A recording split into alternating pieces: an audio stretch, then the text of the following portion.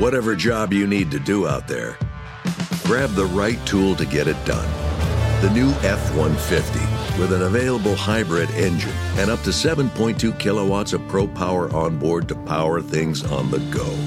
It's not a tool you'll hang in a tool shed, but you can certainly use it to build one. The new 2024 Ford F-150. Tough this smart can only be called F-150. Available starting early 2024. Optional features, the owner's manual for important operating instructions. At Bet365, we don't do ordinary. We believe that every sport should be epic. Every basket, every game, every point, every play. From the moments that are legendary to the ones that fly under the radar. Whether it's a three-pointer at the buzzer to tie the game or a player that goes 2 for 2 at the foul line. Whatever the sport, whatever the moment. It's never ordinary at Bet365. 21 plus only. Must be present in Virginia. If you or someone you know has a gambling problem and wants help, call 1-800-GAMBLER. Terms and conditions apply. This episode is brought to you by Progressive. Most of you aren't just listening right now, you're multitasking. But what if you could also be saving money by switching to Progressive? Drivers who save by switching save nearly $750 on average, and auto customers qualify for an average of 7 discounts. So multitask right now. Get your quote now at Progressive.com. Progressive Casualty Insurance Company and affiliates. National average 12-month savings of $744 by new customers surveyed who saved with Progressive between June 2022 and May 2023. Potential savings will vary. Discounts not available in all states and situations. Yeah, it's a great challenge. I mean, we've got to step up to it, though. Obviously, not the hottest. Coming off of a loss, second straight loss, and then obviously losing our head coach. We're in for a challenge, but when you go into an atmosphere like this, you understand it's going to be a heavyweight challenge regardless.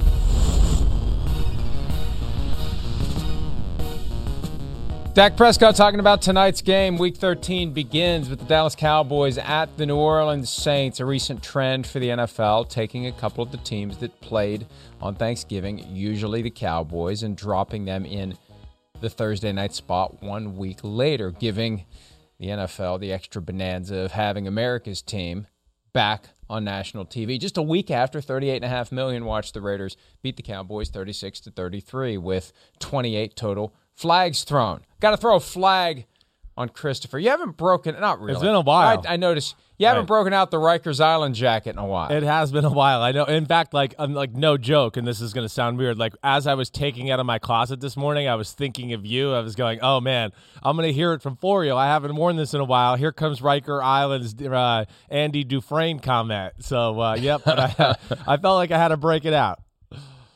You know, it's funny. I know your rotation. You know my rotation. Well, this is your Thursday badly. shirt. I was going to say this is That's like right. a Thursday shirt for you for sure. 100%. That's right. Yes. This is the semi-casual, no dress shirt.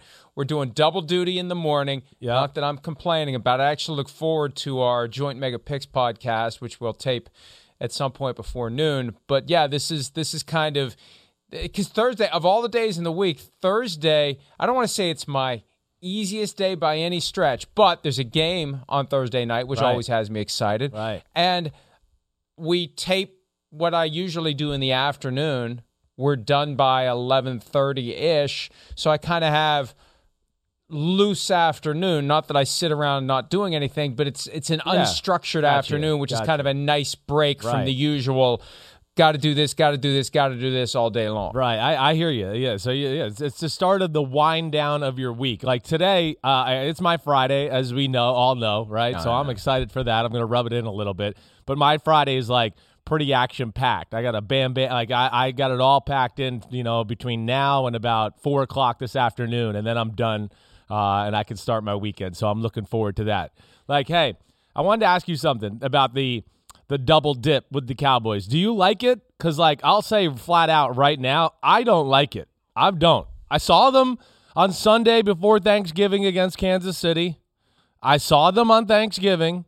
I don't want to see them again. America's team or not. I don't. I want to see a new team. I do. It's nothing personal to the Cowboys. I'd rather see another matchup or another team that maybe we haven't got a full, set alone, watch the game, deep dive into. I don't know. Those are my thoughts. You got any of those feelings?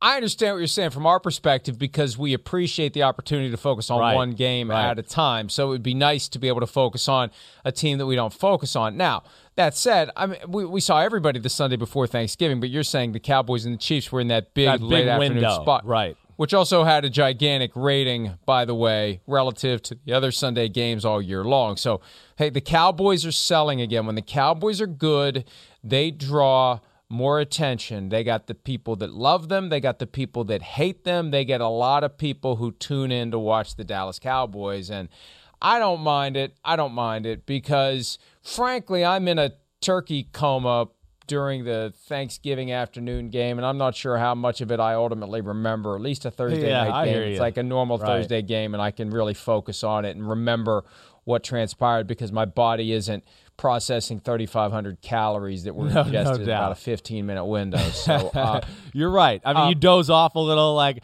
I know my son got mad at me in like the third quarter at one point because he caught me like kind of falling asleep on the couch, and he's like, "Dad, are you serious? Are you seriously falling asleep right now?" So then I had to perk up and act like I was awake. I did have to go back and watch some of it again. I did too. It becomes a haze, and you miss a drive. And if you miss a drive, you just feel like you've completely lost track of the game, track of the flow of the game. Right. So we'll watch all of it tonight as the Cowboys take on the Saints. The Cowboys have lost 3 out of 4. The Saints have lost 4 in a row. So this is an important game for both teams. It is an important game. It really is. And, you brought up something else, too, about the Thanksgiving game because I did watch it back, right? And, I'm Ron Jaworski, and I watched the film. The pass interference, the penalties, right? That was the big takeaway from the game from everybody. Yeah, it was a great game. It was a lot of fun. But, man, there was a lot of flags. Of course, the pass interference on the Cowboys specifically. Jerry Jones calling it throw-up ball. Well, let me just say, I'm going to sound like a jerk here. The NFL failed the Raiders, in my opinion, in the game. They failed them. There was, I'm going to say, at least 5 more egregious pass interferences that would have changed the game. Probably wouldn't have let the Cowboys come back and make it go into overtime. But they chickened out, the refs. There was some blatant ones. The play after a pass interference, 2 plays after a pass interference, and I think the refs just got scared because they were, I just called it on this guy. I can't call it again. I just gave, the offense just got 40 yards on a blatant pass interference. Man, am I going to give them another 40? And, I don't like that. Like, hey, if it's PI, it's PI. And you know me, I'm into rubbing his racing, and there's going to be some hand fighting. But this was beyond that. It was beyond it. It was Deshaun Jackson touchdowns, Zay Jones open for a 40-yard gain, pulling him to the ground. There was just too many of them. And, again, it just brings me back to the reffing that's just very inconsistent right now. It reminds me of 2 things. First, the comments that were made by Mike Zimmer about the 49ers, how they always hold, and they're not going to throw a flag for holding on every single play because you could, but you're not going to do it because it grinds the game to a halt. And that goes all the way back to the Legion of Boom. When they were in their heyday, what they were doing is they were roughing up receivers before the ball was in the air. They were committing defensive holding and illegal contact on virtually every play, daring the officials to call it, knowing that they weren't going to call it all the time. And when they did, it was 5 yards and a first down. Fine. If we're able to set the tone, intimidate the receivers, frustrate the receivers, constantly grab and hold and tug and pull and hit and shove on every play when they're trying to get open, we'll gladly give up whenever they decide they're going to throw a flag on this. And when it's happening all the time, hey, it's understanding that the officials are human too. Their perspective on what is and isn't allowed is going to change if they are settling into this mode where they're looking the other way on this stuff on almost every single play. Well, yeah, Dan Quinn, he's from Seattle. He was on that defensive staff. So, I mean, that's kind of the approach it looked like they took. They knew they couldn't play zone against Oakland. I keep saying that this week. I don't know why. Against Las Vegas. They knew they couldn't play zone, so they had to play man. And Mike, I'm not going to disagree with you. That's what it kind of looked like. It's just let's pass interference every play, and I don't think they'll call it. And let's just, kind of beat the refs down that way. Now, of course, it still didn't help the Cowboys, but it hurt the Raiders, is what I will say. There should have been more, and it cost them some points and I think some opportunities ultimately. So sorry to go off track there, but it just came to my mind when we kind of talked about it. Well, it's something to watch for tonight to see if that habit continues, now that Quinn is taking over for Mike McCarthy as coach of the team for this game because McCarthy has COVID and won't be available to play, and a lot of other shuffling happening on the coaching staff as they try to get ready and go forward. The good news is a very limited number of players have been affected.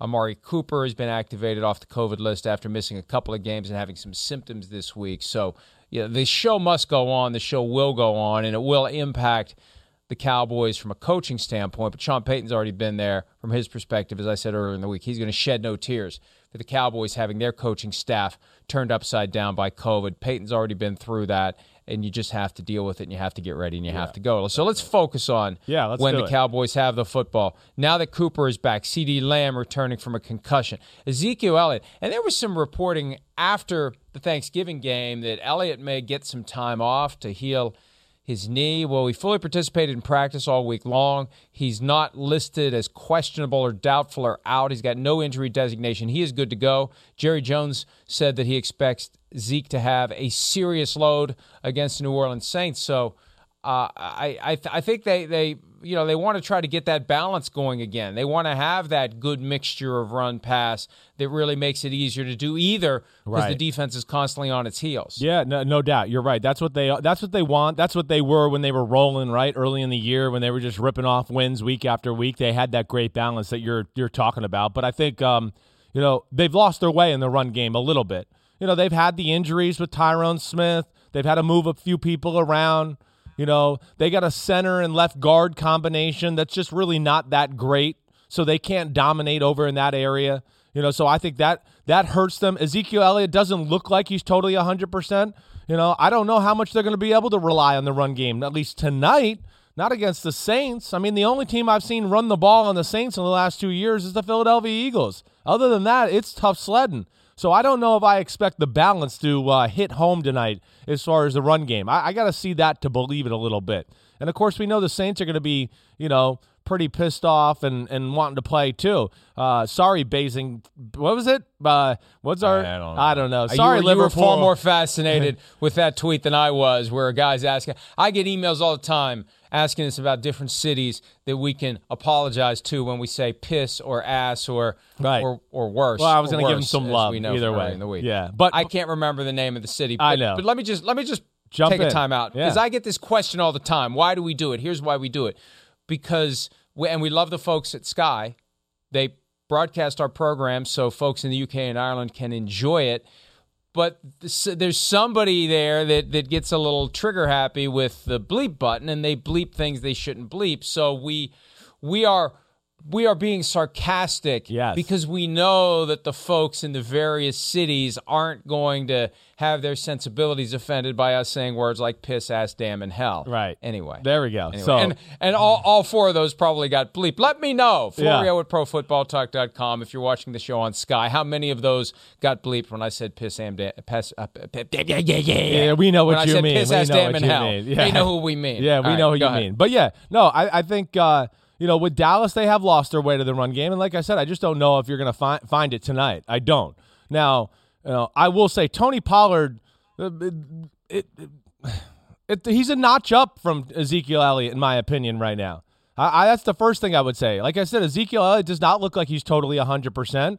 And Tony Pollard looks like he's got, an extra rocket up his butt compared to Ezekiel Elliott when he gets the ball and sees a crack in the seam and got a hole. So, that's one thing I'm going to continue to watch tonight when they do run the football, just how they kind of share that workload, because I think there is a difference. And I think, of course, Dallas isn't going to admit that because they're paying Ezekiel Elliott so much money.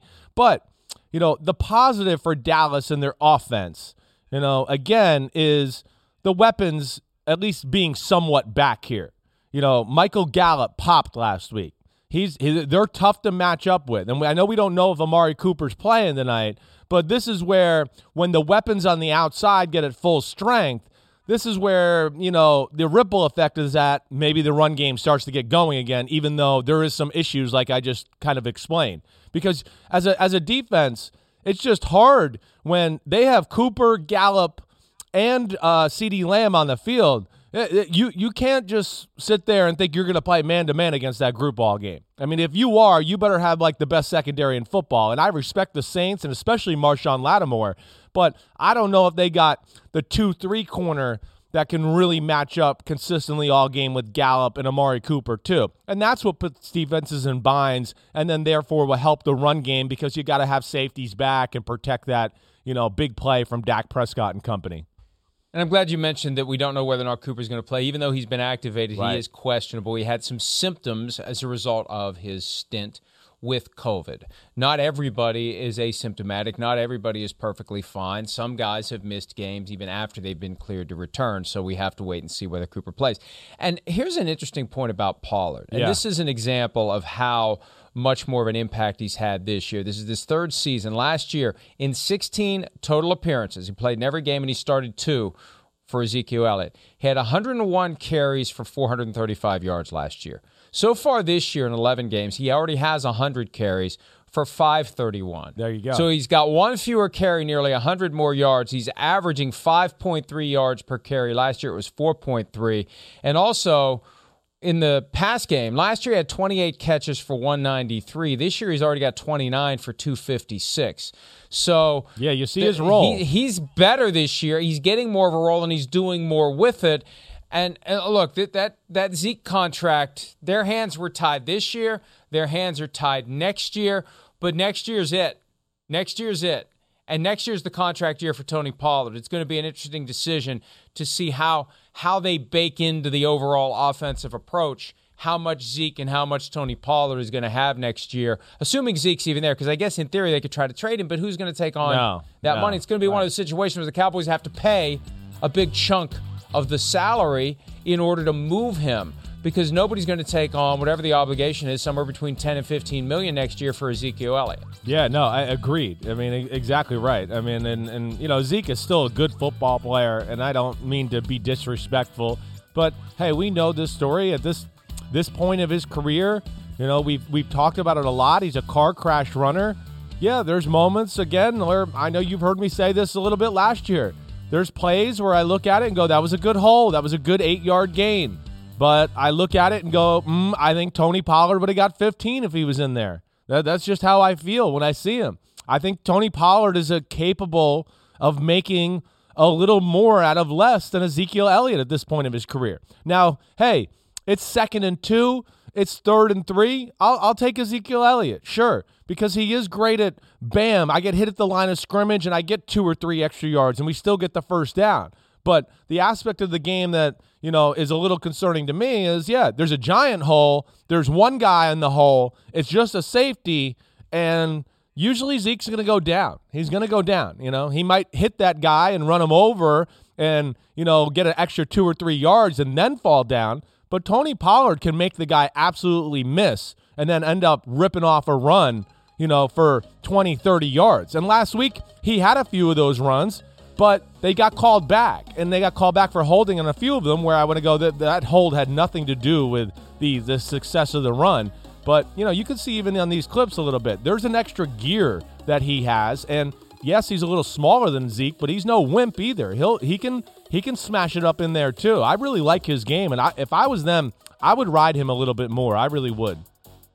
Next year, Zeke is due to make $12.4 million. Tony Pollard currently on the books for $965,000. That's how it works, and that's why there is a risk, a calculated risk, in giving huge money to a running back. We talked about it earlier this week with Christian McCaffrey, and it's relevant with Ezekiel Elliott because this is another one where you don't blame the second contract. You blame the decision to make the guy a top 10 draft pick. The Cowboys were desperate to get themselves a high-end running back, and they went with a top 10 pick after they had a really bad season, and they earned that high pick.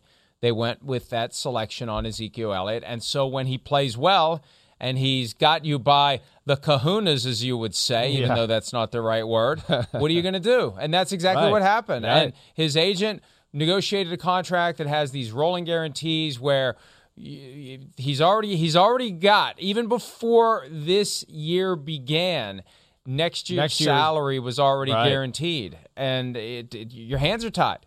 Your hands are tied. So That's the look. Here's what the Cowboys probably wish that they had done, and I won't be surprised, Chris, if they don't have this approach going forward. Yeah. We're always going to have two guys. Yeah. We're not going to put all the eggs in one basket, because with one guy, you put yourself into a situation where you eventually got to pay him. Everybody loves him. Everybody's got his jersey. Right. He's a star. He's one of these guys that all the fantasy football people love because he's getting all the touches.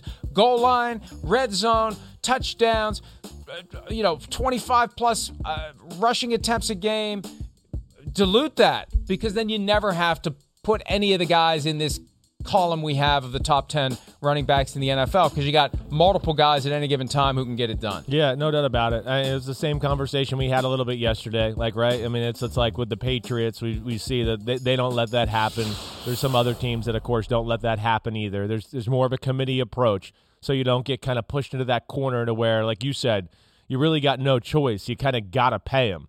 So it is. I think that's something to watch out for. And I think your point about, top 10 draft pick or anything in that kind of range there is a really good point too, because it does. If the guy has any success and he's a top 10 pick, you almost have to give him the second contract, because the fan base and so many people within the organization are behind the player then that it gets hard not to reward him. But yes, you can get burned in situations like this.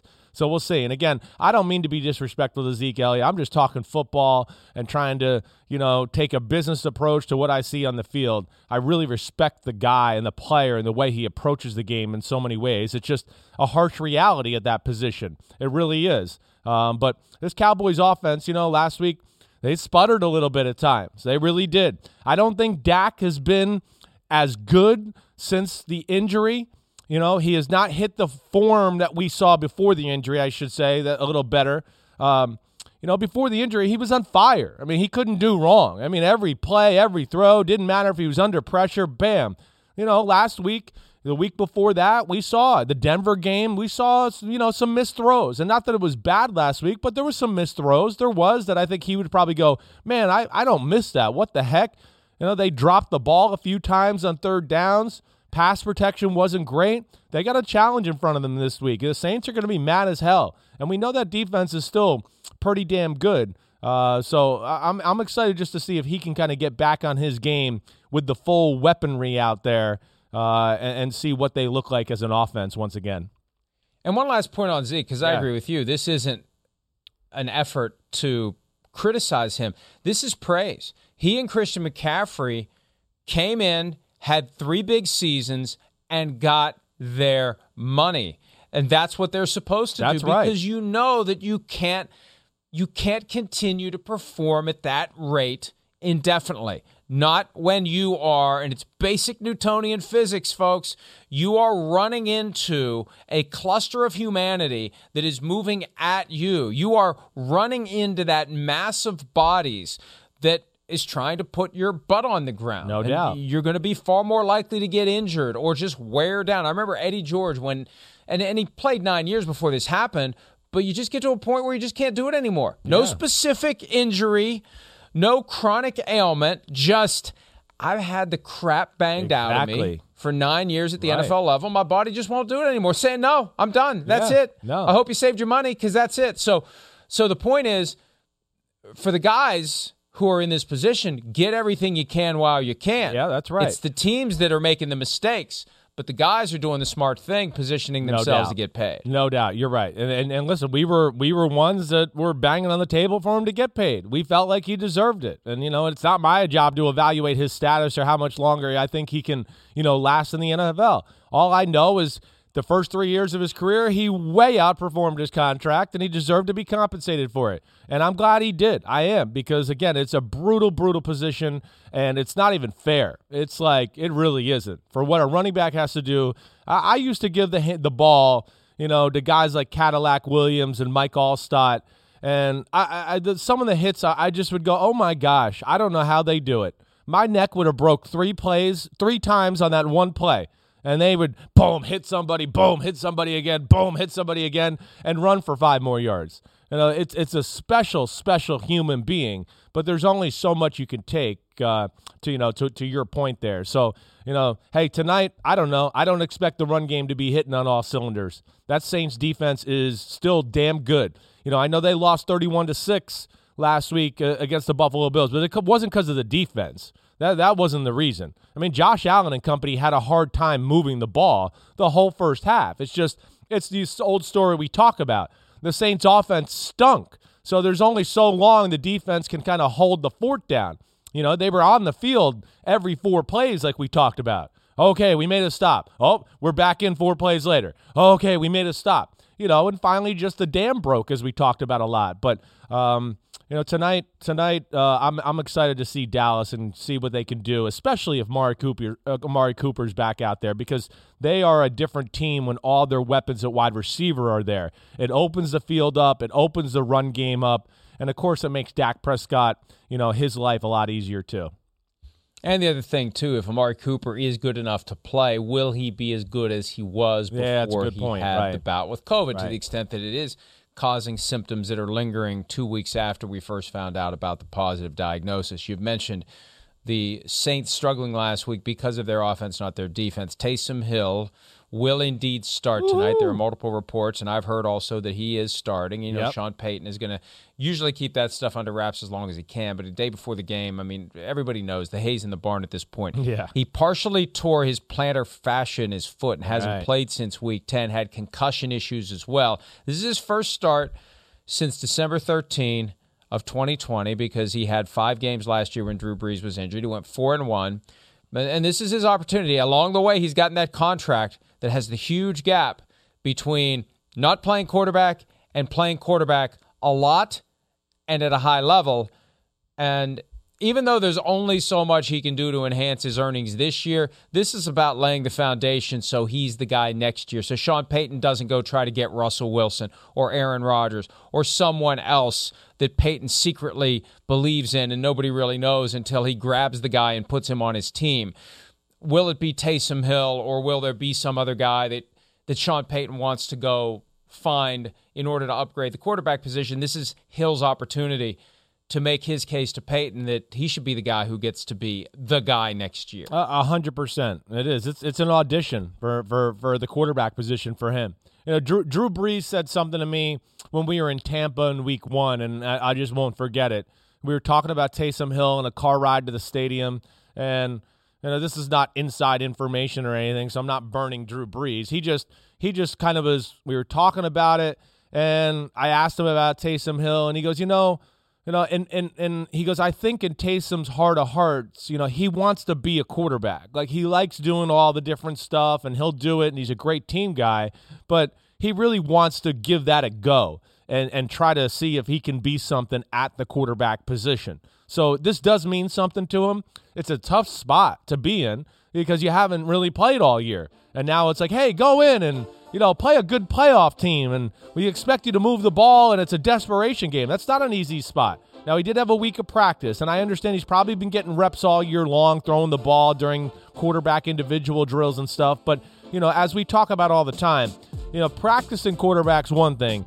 Getting out there in the frenzied pocket of the NFL is a whole different thing with the crowd yelling and a bunch of mad guys wanting to rip your head off. So I'm going to be, pumped to watch that tonight. That, to me, is my favorite thing about the night, watching Taysom Hill. And, the biggest thing, Mike, we kind of hit on it, I think, last week a little bit. They need him. They're offensively challenged right now. Taysom Hill, I think he can provide a little spark to their offense just because, one, if you're Dallas, you don't know exactly what to expect. There's nothing they've seen on film, all year to know, like, oh, okay, yeah, they're going to have to go back to last year. They'll have a feel, but Sean Payton might have a few, tricks that he's got up his sleeve a little bit. And then Taysom Hill's just a different player. The play action, he's got a very strong arm. He can launch at 70 yards. And then you're worried about defending the 70-yard post. Well, while that's going on, he's 10 yards in the backfield in a play-action pass, and he might be scrambling and then run for 30 yards. So he's very hard to defend that way, and they need him because without Alvin Kamara, there's not any blue-chip player on their offense right now that you have to worry about or can create offense by making plays. There's that group that we refer to, and I didn't come up with this, but we've been using it repeatedly, to and on, the collection of Dolphins fans who are irrationally and unreasonably supportive of Dolphins quarterback Tua Tagovailoa. I guess the other group would be Teanon, this group of folks who have an irrational hatred of Taysom Hill. Yeah. And will always point out, well, he hasn't done this, and look at this, and look at this. He's not very good. Why does anybody think he's good? He stinks. And have you not seen him play when he gets opportunities? The problem is he doesn't get the opportunities like he should. I constantly think back to that 2019 wildcard loss to the Vikings when he was the best guy on the field for either team that day. Right. He was the proverbial, if not literal, bull in the china shop when he had the ball. Yep. And I know from talking to Paul Allen, who calls the Vikings games, he was stunned. The Vikings were stunned. They didn't use him more. If they use him more in that game, they win that game. So I don't know why or how we're at this point where he's used so sparingly. And maybe injuries have been more of an issue this year than we realize. But the reason why the numbers aren't there is this guy that Sean Payton has so carefully cultivated over the years doesn't get used as much as we thought he was going to be used based upon the performance we saw in that playoff game 2 seasons ago. Yeah, 100%. And I mean, stats, blah, blah, blah, blah, blah, blah. 4-1, a ton of explosive plays, very hard to defend and stressful on a defense. I mean, we saw that in 2019, even when he came in for little spells for Drew Brees and a Taysom Hill package where he was dangerous. And, of course, last year when Drew was out. I mean, it was good football. He's a high-level thrower of the football. He is. And it's ridiculous. It just tells you about the times we're in right now. At Tua, he was a number 1 recruit and he went to Alabama. So I like that story. And there's no way he's not good. There's no way, because the Rivals.com high school beat writer said he was the best quarterback in the country. And then, some other recruiting college guys who knows what they know, they said he was good too. So, I understand he's talented, but it's like the story that everybody wants to get behind. Taysom Hill's not sexy enough.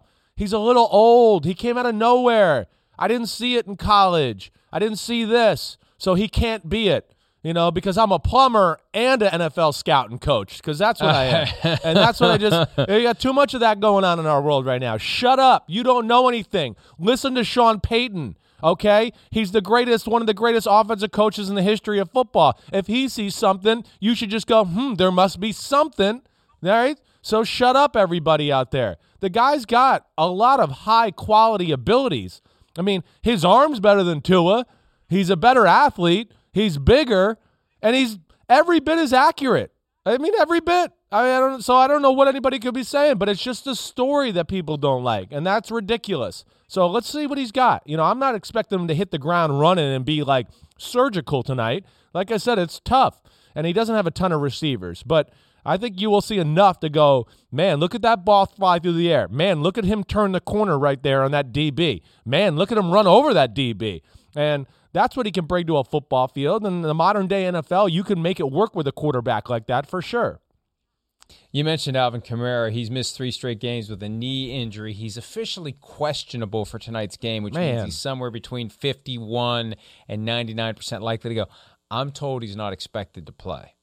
And see, when you're at home, you can take full advantage of the looseness of the rules and hold that guy as a guy who possibly will play right up until 90 minutes before kickoff when you put him on the inactive list. When you travel, if you know he's not going to play and he stays home, everybody knows the day before, because you have an obligation under the rules to move him from questionable to out if he doesn't make the trip. When you're at home, you can know damn well he's not going to play, and you just don't have to admit it to the world until the inactive list is published. And as of last night, the expectation was that it wasn't going to be Alvin Kamara. The good news is Mark Ingram, who also has a knee injury, he's good to go. He has no injury designation, so he'll be the guy tonight. Look for some Ty Montgomery, too. He may be getting some of the looks that Alvin Kamara would have gotten in the backfield for the Saints tonight. But, regardless, they don't have Michael Thomas. They were in the mix for OBJ. They couldn't work that out. They really don't have a collection of great skill position players right now, especially with Kamara injured.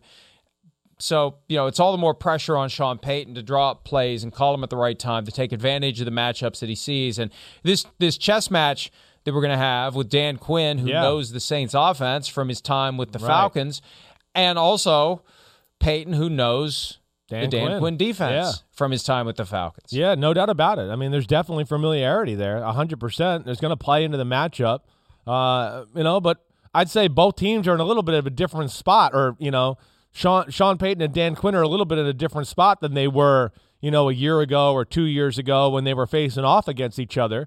The Saints are not the same offense. It's not the Drew Brees offense that we're watching right now.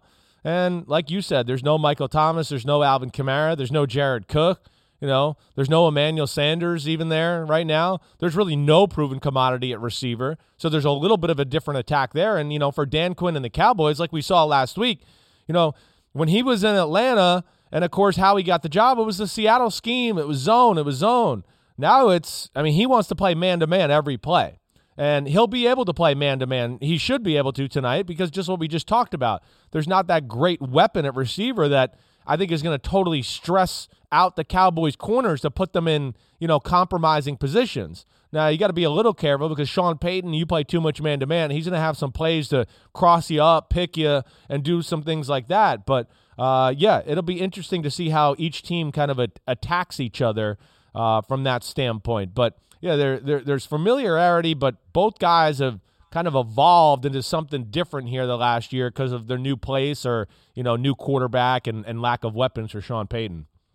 It's Marquez Callaway, Traquan Smith, Kenny Stills, Deontay Harris, Little Jordan Humphrey, and Ty Montgomery. Those are the 6 receivers on the depth chart. And the tight ends are Garrett Griffin, Jawan Johnson, and Nick Van Ness. So this is not a murderer's row of skill position players that are going to make people say, we have to take this guy away, or we have to take that guy away. That's just the reality. Yeah, 100%. And Mike, Alvin Kamara is still leading the team in receiving, and he hasn't played in, 3 weeks?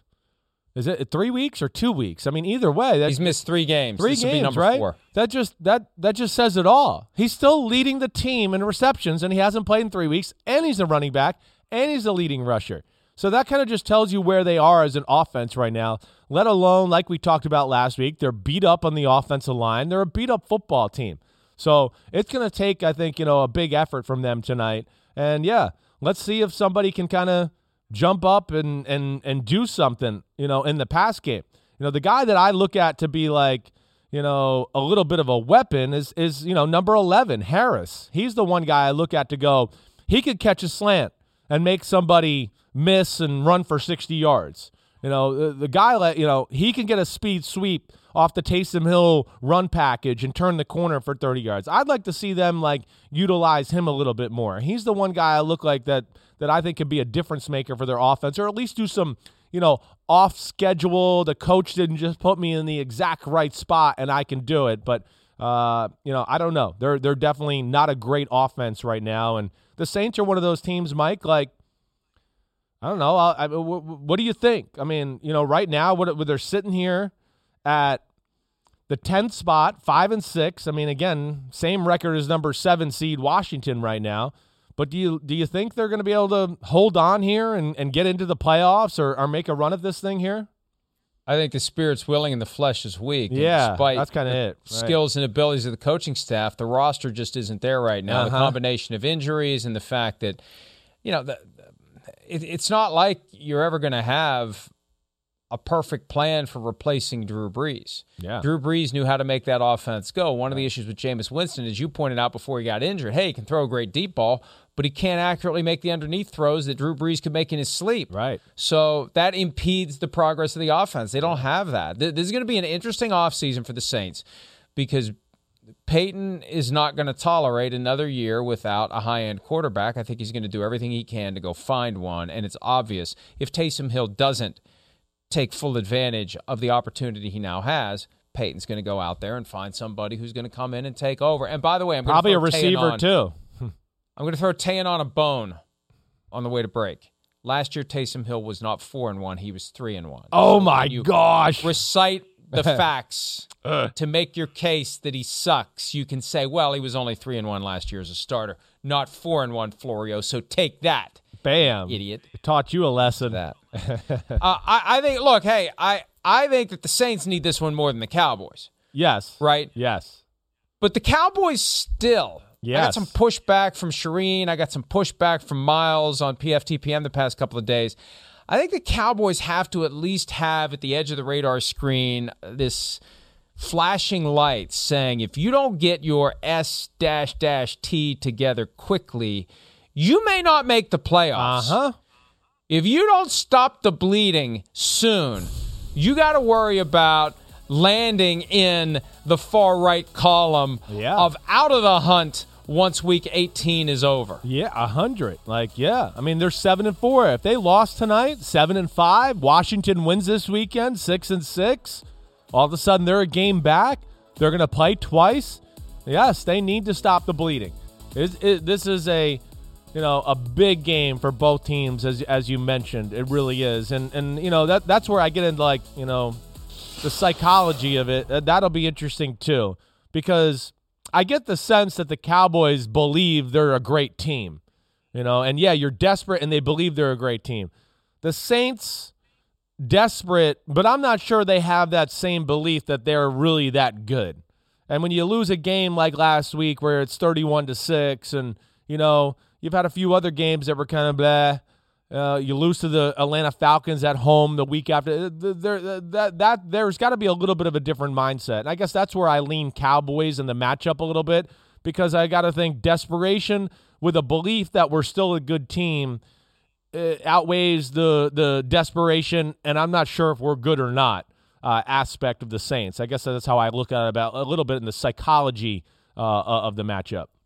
Well, the Cowboys are the better team right now. Yes, they're the better team. Right. That's right. When you look at both sides of the ball, the question is, can Sean Payton whip up some magic and win the game in the Superdome? And this is the first of 3 straight road games for the Cowboys. They go to Washington next. They go to the Giants after that. Then Week 16. Here's a Christmas present for you. December 26th, NBC, Sunday Night Football. The Washington football team at the Dallas Cowboys. Ooh, baby. I'll tell you what. It ain't going to be $38.5 million, but that number, I'm calling it now. That number, I think, is going to creep north of 30 if these two teams keep themselves in the mix. Right. If that's a relevant game to playoff positioning for both teams when December 26th rolls around, that could be a significant audience that tunes in, because it's the day after Christmas. Christmas is Saturday, it's Sunday. People are going to be sitting around. No doubt. Winding down. That's going to be a hell of a game to watch on Sunday night. And then it's the Cardinals at Dallas and at Philadelphia to end the season. This is not an easy road for the Cowboys. These are games against teams that know them extremely well. They're going to be hard-fought division rivalries. They got 4 of them in the final 6. We were putting Cowboys in ink at the 4 seed. I hope you got a pen eraser. Right. Remember that pen eraser that never worked? Yes, I had a pen eraser once, and the damn thing never worked. All I'd had on it was this blue stain from where I tried to actually make it work. Pen erasers don't work. At least they didn't work back in the 70s. That's when whiteout came in. Now. Yeah. They may be fine products now to the extent they still make pen erasers. There's no All such I know thing. is the pen eraser I had in the 1970s was a piece of crap. So anyway, it's too late. We already put their name in pen. We may be scratching it out by the time it's all said and done. All right, let's take a break. When we return, Adrian Peterson's name has been scratched out of the roster in Tennessee. He's got himself a new home. Is it going to make any difference whatsoever for the Seattle Seahawks? We'll explore that when this Thursday edition of PFT Live continues right after this. Dietz & Watson's been making meats and cheeses the right way since forever. What's that mean? It means never cutting corners, ever. It means cooking, not processing. It means our Virginia brand ham that's cooked to perfection, then twice baked to layer the flavors. It takes more time, but you can taste the difference. We come to work every day to do it the right way, even if it's the hard way. Because if it's not right for us, it's not right for you. Dietz & Watson, it's a family thing since 1939. At Bet365, we don't do ordinary. We believe that every sport should be epic. Every goal, every game, every point, every play. From the moments that are legendary to the ones that fly under the radar. Whether it's a game-winning goal in the final seconds of overtime or a shot on the goal in the first period. Whatever the sport, whatever the moment. It's never ordinary at Bet365. 21 plus only. Must be present in Virginia. If you or someone you know has a gambling problem and wants help, call 1-800-GAMBLER. Terms and conditions apply.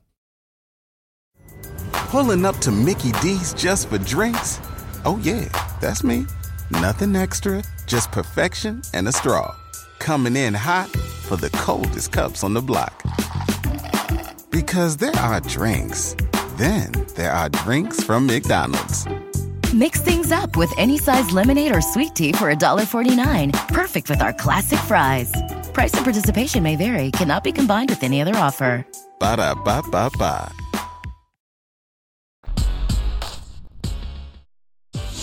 I'm excited to see if he can help us out and give us a little something. And it's a player that I've known forever. Way back to his high school days, and admired him tremendously over the years. Always disappointed we didn't get him back in the day, but like I just told him, we finally got him. So I'm looking forward to see how he does and see where he can fit in. He's an incredible competitor and a great guy, and so I'm anxious to give him a chance to get on the field with our boys. Pete Carroll discussing the arrival of Adrian Peterson, practice squad tailback. Look, the Seahawks have been struggling to find the next Marshawn Lynch ever since Marshawn Lynch left. Remember, he came back at one point late season because they just couldn't keep guys healthy. This is that car crash mentality. There aren't many guys who are capable of dealing with that pounding on a regular basis. And here comes Adrian Peterson. And yes, he's missed time during his career with injury, but he has been one of the most durable running backs the NFL has ever seen. And I don't really know whether this makes any difference whatsoever for the Seahawks, given where they currently are. But there aren't a whole lot of options. You're looking for a veteran presence in your running back room. It's Adrian Peterson or Frank Gore, and Frank Gore is currently getting ready to box someone. Oh, yeah. I know. That's great. I know. I actually think I might. Is that going to be a pay-per-view event? I think I might actually watch it. Probably. He's he wanted to box you a couple of years ago. I know. He's still mad. He made a comment again about the Hall of Fame thing, and I felt like he was talking to me. Like he was like, for people who don't think I'm a Hall of Famer, they're idiots. And I was like, I think he's talking to me. And I know. We used to be friends. I mean, I had lunch and dinner with Frank Gore at one time. And I know. I'm afraid to see him. But, like, hey, here to your point. You don't know. Let me just answer that. It's not going to make one damn difference for the Seattle Seahawks. Not one damn difference. I don't care who they get at running back. They can't open up a hole. They might as well sign you or me, or if they want to get the best running back in football right now, it's still not going to matter. It doesn't matter. Great. And listen, Adrian Peterson is, in my money, he's really one of the greatest, if not he's one of the greatest players I ever saw in person in my life. I mean, man, when he was in his prime, and I think he is one of the 5 best running backs in the history of football. He is, but not now, not at this, point of his career, and not behind that Seattle offensive line, and not behind that Seattle offensive line or offense in general that can't throw the football. So, hey, it's cool. Adrian Peterson, yeah, he's, on the Seattle Seahawks, but it's not going to matter one bit to the success of that football team. The Vikings have a need at tailback as well, and Nelson Peterson, the father of Adrian Peterson, was not happy that the Vikings didn't call Adrian for a reunion. But, things kind of went sideways there at the end, and there are so many guys out there. Yeah, right. There's so many guys out there who can come in and provide you with what you're looking for in a running back. And it's not like a veteran who's on the wrong side of 30 is going to be heavy into special teams. I don't know what they're doing here other than they feel compelled to do something, and this is the one thing they can do because it's not like they can do anything else. Not that they're pinning any huge hopes to this, but this does have a feel of the rearranging of the deck chairs on the Titanic for the Seahawks. Yeah. That this isn't going to make a damn bit of difference. No. And if Adrian Peterson had any other option, he would take it. He's just joining a 3-8 team because he wants to play. Yeah. And there's no contender out there that's offering him an opportunity right now. No, that's exactly right. He wants to keep playing, and there is a little bit need at the position for the Seahawks, but yeah, I just don't see it being a difference maker, anything that changes the game for the Seattle Seahawks. And to Adrian Peterson's father, I mean, again, this is the NFL. It's a business. This ain't a reunion tour. It's just not. There's no consolation prizes for what you did or we used to have a relationship. Minnesota, they they probably don't even want to deal with the hoopla of all that and have to talk about that. They're trying to focus on trying to make a run here and get in the playoffs, not have it to like, hey, how many times do you give it to Adrian? It's like the old days again. And they're like, no, it's not the old days. It's not. Sorry, it's way past the prime time. And again, it's not to be disrespectful to Adrian Peterson, because I think he is first ballot Hall of Famer, and like I said, five greatest running backs I've ever seen. And Mike, it's one of those moments in my NFL career. I think you've heard me say this before, but I was 2008 on the Tennessee Titans, and we were playing the Minnesota Vikings, and I just couldn't get over it. I just was like, this guy here is an absolute freak of nature. I mean, he was running people over. He was running this way, stopping, running back the other way, faster than everybody on the field. I never saw anything like Adrian Peterson in his prime. Never. Not at the running back position while I was on a field in the NFL. And the idea that he tore an ACL Christmas Eve 2011, came back and won the MVP award in 2012, and nearly set the single-season rushing record, one of the most incredible feats that we've seen in the NFL in years, at least as it relates to the regular season. As to the Seahawks offense, Pete Carroll talked yesterday about Russell Wilson. He said, we went through it and we watched it together. There's a few plays on the shorter passing game that he just really tried to drill the football and maybe threw it a little too harder than normal, trying to make sure the ball was there and crisp and all that. The ball's down the field. He threw the ball pretty well, on the move really well. We weren't as sharp as we needed to be. It showed up on 3 specific third down situations that could have been very convertible for us. That's just the way we looked at it. Remember, they had 5 straight 3-and-outs at one point. They've had 2 games this year with 5 straight 3-and-outs. The rest of the league combined has 0 instances of 5 straight 3-and-outs. Look, hey, Russell Wilson's catching some of the mud from this, but deservedly so. And a lot of the balls he threw down the field, they looked good when they left his hand. They just landed nowhere. Yeah, no, I know. I think it's a lot of there's a lot of things there. Yeah, Russell's not at his best. The offense provides him no rhythm. It's not very complicated, the offense, when you break it down. They can't run the ball. Teams don't necessarily worry about loading the box to stop Seattle, the run game. You can kind of play, hey, we're going to protect against Lockett and Metcalf a little bit, and we still think we can stop the run. Okay, that's tight coverage. But Russell, again, I think where, the precision you need on some of the shorter type of throws, that's where I do think the finger can come into play to a degree. And as you've heard me say before, I'm Johnny Mechanics over here when it comes to the quarterback. He's got a little different mechanic, and I've had this conversation with Drew Brees compared to a lot of quarterbacks in football. He's not exactly textbook for how you would teach quarterbacks to throw a football. He doesn't throw the ball like, Rodgers or Brady. He does. It's not even Mahomes, who does have a baseball background either. I mean, Russell Wilson is a little bit of he does this with the arm. It's all arm. He doesn't always necessarily, like we talked about before, get the shoulder, get the created opposites between the upper and lower half of his body, and then let it unwind. That's not what he is. He's kind of an arm thrower. So when you're an arm thrower like that, and then you can't grip the football quite the way you want, you're going to lose control of it a little bit. And to me, that's what's kind of reared its ugly head a little bit over the last, 2 weeks. Something I noticed, too, in that pack of plays we just showed. It was 3rd and 4, 3rd and 3, 2nd and 4. They're in shotgun formation. They're clearly throwing the football. Those are... Yes. Those are run or pass situations. Right.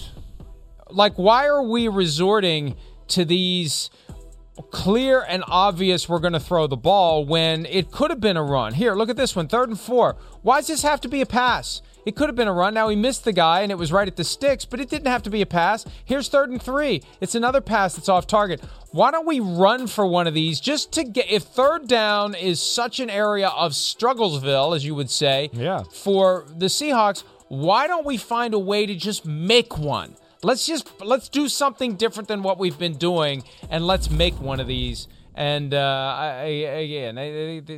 had a... There's no surprise element with their offense. There's no, to what you're saying, there's no surprise element. I can promise you they're going to run on 1st, and then 2nd, I don't know, and then 3rd down, like you said, it's going to be shotgun, no one's going to move, and it's going to be the most basic route concepts you've ever seen in your life. I mean, again, he missed 2 easy throws there. There's no doubt. I expect Russell Wilson to make that happen. There was a slant route to Eskridge where it was tight coverage. Okay. That's not going to happen there. He gives the go ball to DK Metcalf down the left sideline. He got greedy, and he's feeling the pressure probably a little bit because DK hasn't got a ball, and he doesn't throw the ball to the guy open in the middle of the field. But when your offense is off kilter, and a little bit like we talked about, I think earlier in the week, off kilter, you never get the guy in a rhythm. It's hard. It's hard, and they give him nothing easy. There's no wide receiver screens. There's no running back screens. There's never anything. I mean, you said it already in this segment. 5 straight 3-and-outs twice this year. That's hard to do. Like you said, the rest of the NFL, nobody's done that. The Seahawks have done it twice. This day and age in the NFL, where the referees want to give you first downs on a platter. I mean, they're looking for anything. There's so many issues with that Seattle offense. I don't even know where to begin. And it's not easy for Russell Wilson to overcome all of them, and especially when he's not at his best right now, coming off an injury to his throwing hand. And we know what happened last year, reportedly, when he went to the coaching staff with ideas on how to make the offense better. They told him, you mind your business and we'll take care of it. I don't know, and I don't know that we ever will know. Maybe we'll find out at some point years from now. By then we won't care, frankly. But what's going on with this offense from a structure and design standpoint? Like Shane Waldron, hey, this is how we did it in L.A., and is Pete Carroll saying, that's not how we do it here? Right. Yeah, like we don't know the answer to that. I know. Somebody does, and the other curiosity about this, how high up the ladder will the questions be asked of Pete Carroll and others about why the team is so bad this year? At what point does it land on the radar screen of Jody Allen and of Vulcan Incorporated, which manages all of the property she inherited from her brother Paul when he passed in 2018? And is this season enough to spark major changes at the top? And do they think that their only chance of keeping Russell Wilson is to change coaches? And do they even want to keep Russell Wilson at this point? There's a lot of questions that are banging around the Seahawks organization. To me, I think the way you laid it out there is at least my thought. To me, I think we're going to there's 2 avenues that I could see with Seattle. One, they blow it up. Pete Carroll and John Schneider stay there. Russell Wilson gets traded. They blow it up, and they try to build another team. Or it's what you said as well. Pete Carroll, John Schneider, you're out of here. We want Russell Wilson, and now we're going to get somebody and some players in here that are going to make it all about him, and we're going to be more sexy and explosive on offense and change the mantra of how we play. To me, it just seems like it's inevitable at this point. It's one of the two. It's Pete or Russ. I think that's the road we're going down. I just don't see this. I don't see a repeat of this combination coach-quarterback next year. I really don't. And we'll be surprised. Even if Russell Wilson was playing like he did before this year, I would not be comfortable with the idea of firing the coach and handpicking a coach who will specifically cater to Russell Wilson and give Russell Wilson everything he wants. You got another negotiation on a contract coming up with Russell Wilson. You're putting yourself in a position where you got to pay him $50 million a year if you start doing that, and you really do make it all about Russell. I don't know that that's a good idea, no matter who your quarterback is. Yeah, I hear you. To say, we're going to fire the coach and hire a coach who's specifically charged with doing whatever Russell wants. Now, they would never say that, but that may be the perception. It may just be full reset button time in Seattle. And then the problem is, how much does it cost you to buy out Pete Carroll if you do that? Because... And I got some pushback from somebody I know last night. Oh, you say that there are coaches making more than $20 million and Pete Carroll's making $17 million. I've got the list right here that the NFL has. The NFL list is different from what they're really getting. On the NFL's list, I'm told the highest paid coach in the NFL is making $13 million a year. That tells you right there that the NFL list is incomplete. That's BS. There's no way in hell There's no Bill way. Belichick is getting out of bed for $13 million a year. No. Not after everything he's accomplished. So I know what 4 or 5 of them are making. So I don't need to have anybody or call me or text me or whatever. I know. I had somebody insisting last night. They don't pay these guys extra money under the table for these other companies. Like, well, then you don't know what the hell you're talking about, buddy. Because they do. Yeah, you're right. You're right. I'm with you there. They do. I know for a fact. So you're not going to waver on that one. The reality, though, for Pete Carroll, and again, this is where Vulcan Incorporated, is Is it, worried about making the Seahawks as good as it can be, or is it worried about the balance sheet? The balance sheet's looking pretty good. And the balance sheet takes a hit if you got to buy out Pete Carroll at $17 million a year or whatever it is that's been promised to him. So these are very real factors where business takes over. Seahawks fans just want different. They don't care what. They don't care how. Right. They just want different. Different may not be quite as easy to get when you're talking about the financial considerations that will be at play for the Seahawks, Chris. Yeah, no, you're right. You're right. And it just seems that way. I mean, again, just reading between the tea leaves, as I like to say, it seems like the Seattle fan base has become exhausted by it, and they want a new look to a degree. And when you read articles out there or anything out there, it seems like they're a little tired. Oh, and the hostility. I do a KJR thing every Wednesday night, the main Seattle sports talk station, and they asked me last night, hey, what would your argument be as the PR guy, the marketing director for the Seahawks, as to why people should go to these remaining home games? Like, I don't know, you already bought the tickets. I don't know. I mean, what? I don't know. Why would you go if you're a Seahawks fan to the remaining home games? Good question. I don't know. It's it's a great stadium. It's right there by downtown. What else are you going to do on a Sunday afternoon? You could walk right back to the city, have a little dinner after the game. That seems fun to me. I'm down for that. Does NBC want to let me off for a Sunday? I'll go there. Let's go there and hang out. Or you could just stay home and watch the games that matter on TV. You could just do that. You could do that. You're right. You're right. I know. All right. Yep. All right. Let's take a break. Can the Pittsburgh Steelers turn it around this weekend against their arch rivals from Baltimore? We'll discuss that next on PFT Live.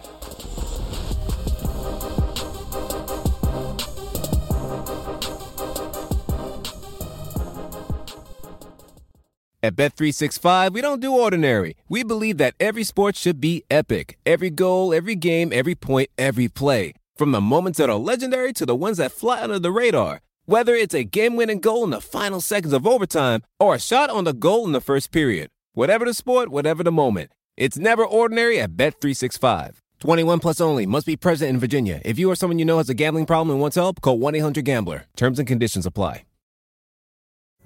Pulling up to Mickey D's just for drinks? Oh yeah, that's me. Nothing extra, just perfection and a straw. Coming in hot for the coldest cups on the block. Because there are drinks. Then there are drinks from McDonald's. Mix things up with any size lemonade or sweet tea for $1.49. Perfect with our classic fries. Price and participation may vary. Cannot be combined with any other offer. Ba-da-ba-ba-ba.